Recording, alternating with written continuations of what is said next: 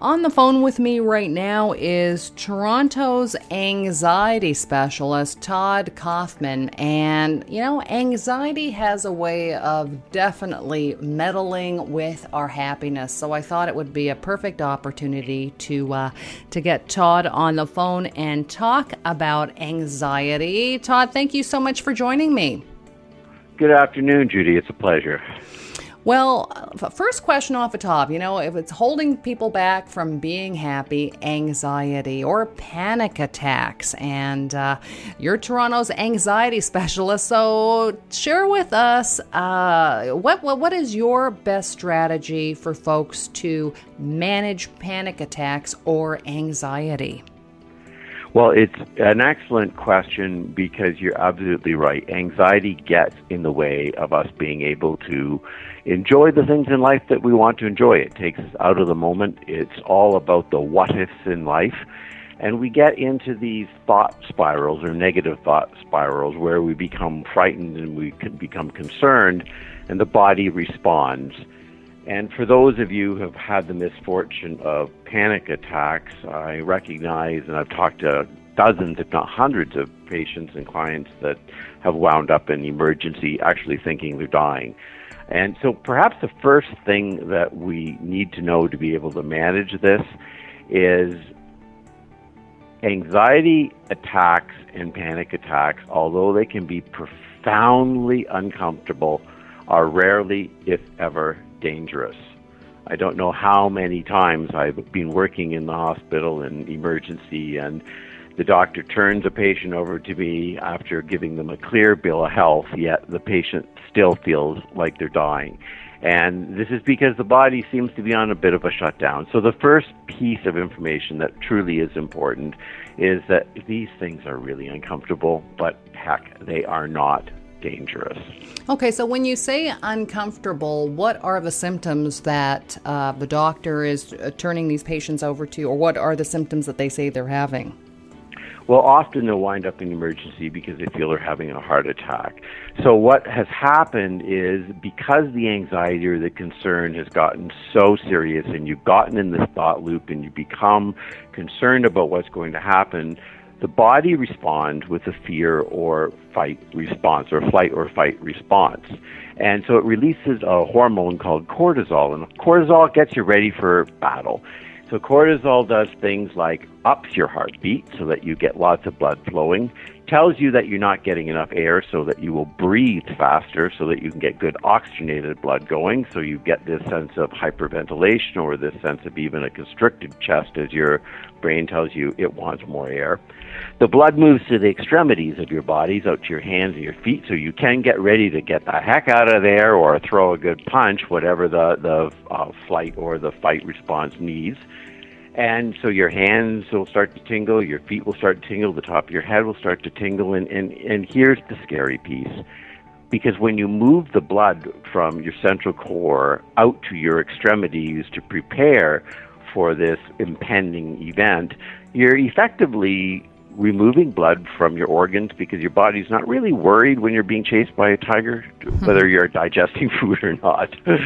So your organs will then send a signal to your brain that says, hey, we're dying down here. So you get this pervasive feeling that you are in fact dying with a heart pounding and an inability to breathe. And so this is where you wind up in emergency, or you wind up really concerned that something fatal is in fact happening to you, when in fact it's not.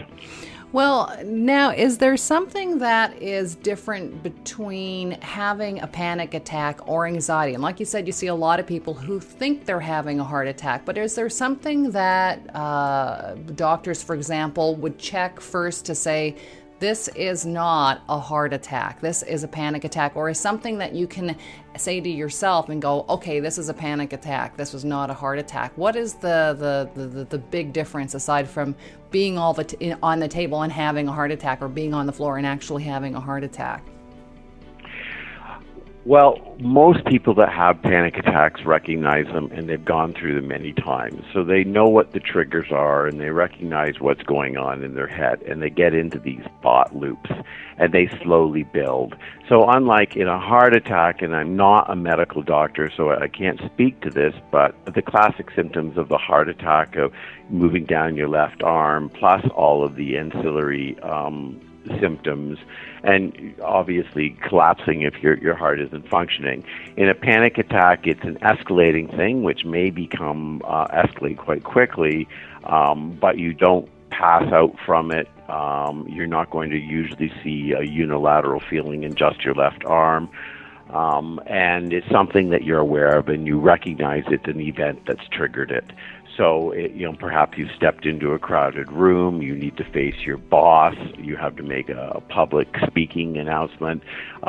These are classic triggers that trigger the panic attack. And whereas anxiety can also just be sort of a more low-grade feeling of constantly being worried and on edge and concerned, and consequently changing some of your life events, like not being prepared to leave the house, or not going to a movie because you don't want to be in a crowd, or avoiding conflict with your boss, so you duck out the other door. So you get that low-grade feeling that's going on, but it can tend to really move your life in directions that you're not comfortable with, because it definitely doesn't feel good. So the initial feelings are panic, and then as that escalates, that becomes an anxiety attack, or do I have it the reverse? It's a little bit the reverse. Initially, it's just this sense of anxiety and worry, and you get into this thought loop where the worry becomes catastrophic, and consequently your brain says, hey, we are in a fight or a flight situation. It will then release the cortisol, and all of these ancillary symptoms from this cortisol rushing through your system will start to manifest. Okay, so for folks out there who are listening and said, that describes me perfectly, I call that Wednesday. What is your strategy in terms of dealing with these panic attacks, these anxiety attacks? Where does a client start? Well, the first place we start is with your first question, which is, what are the two key strategies? One, recognize that you're not in danger. That alone makes you feel a heck of a lot more comfortable. And number two, as counterintuitive as it may seem, you cannot fight your panic attacks and your anxiety. Because if you do fight the panic attack, your brain goes, hey, I told you we were in a fight or flight response, so let me turn up the cortisol. So in a best case scenario, go have yourself a cup of chamomile tea and watch this thing unfold as best you can from a distance. But not fighting it is a key strategy. And so that prompts the obvious question, well, how do you not fight something that feels so dangerous? And from there, you need to learn techniques such as mindful meditation, emotional freedom technique or tapping, cardiac coherence.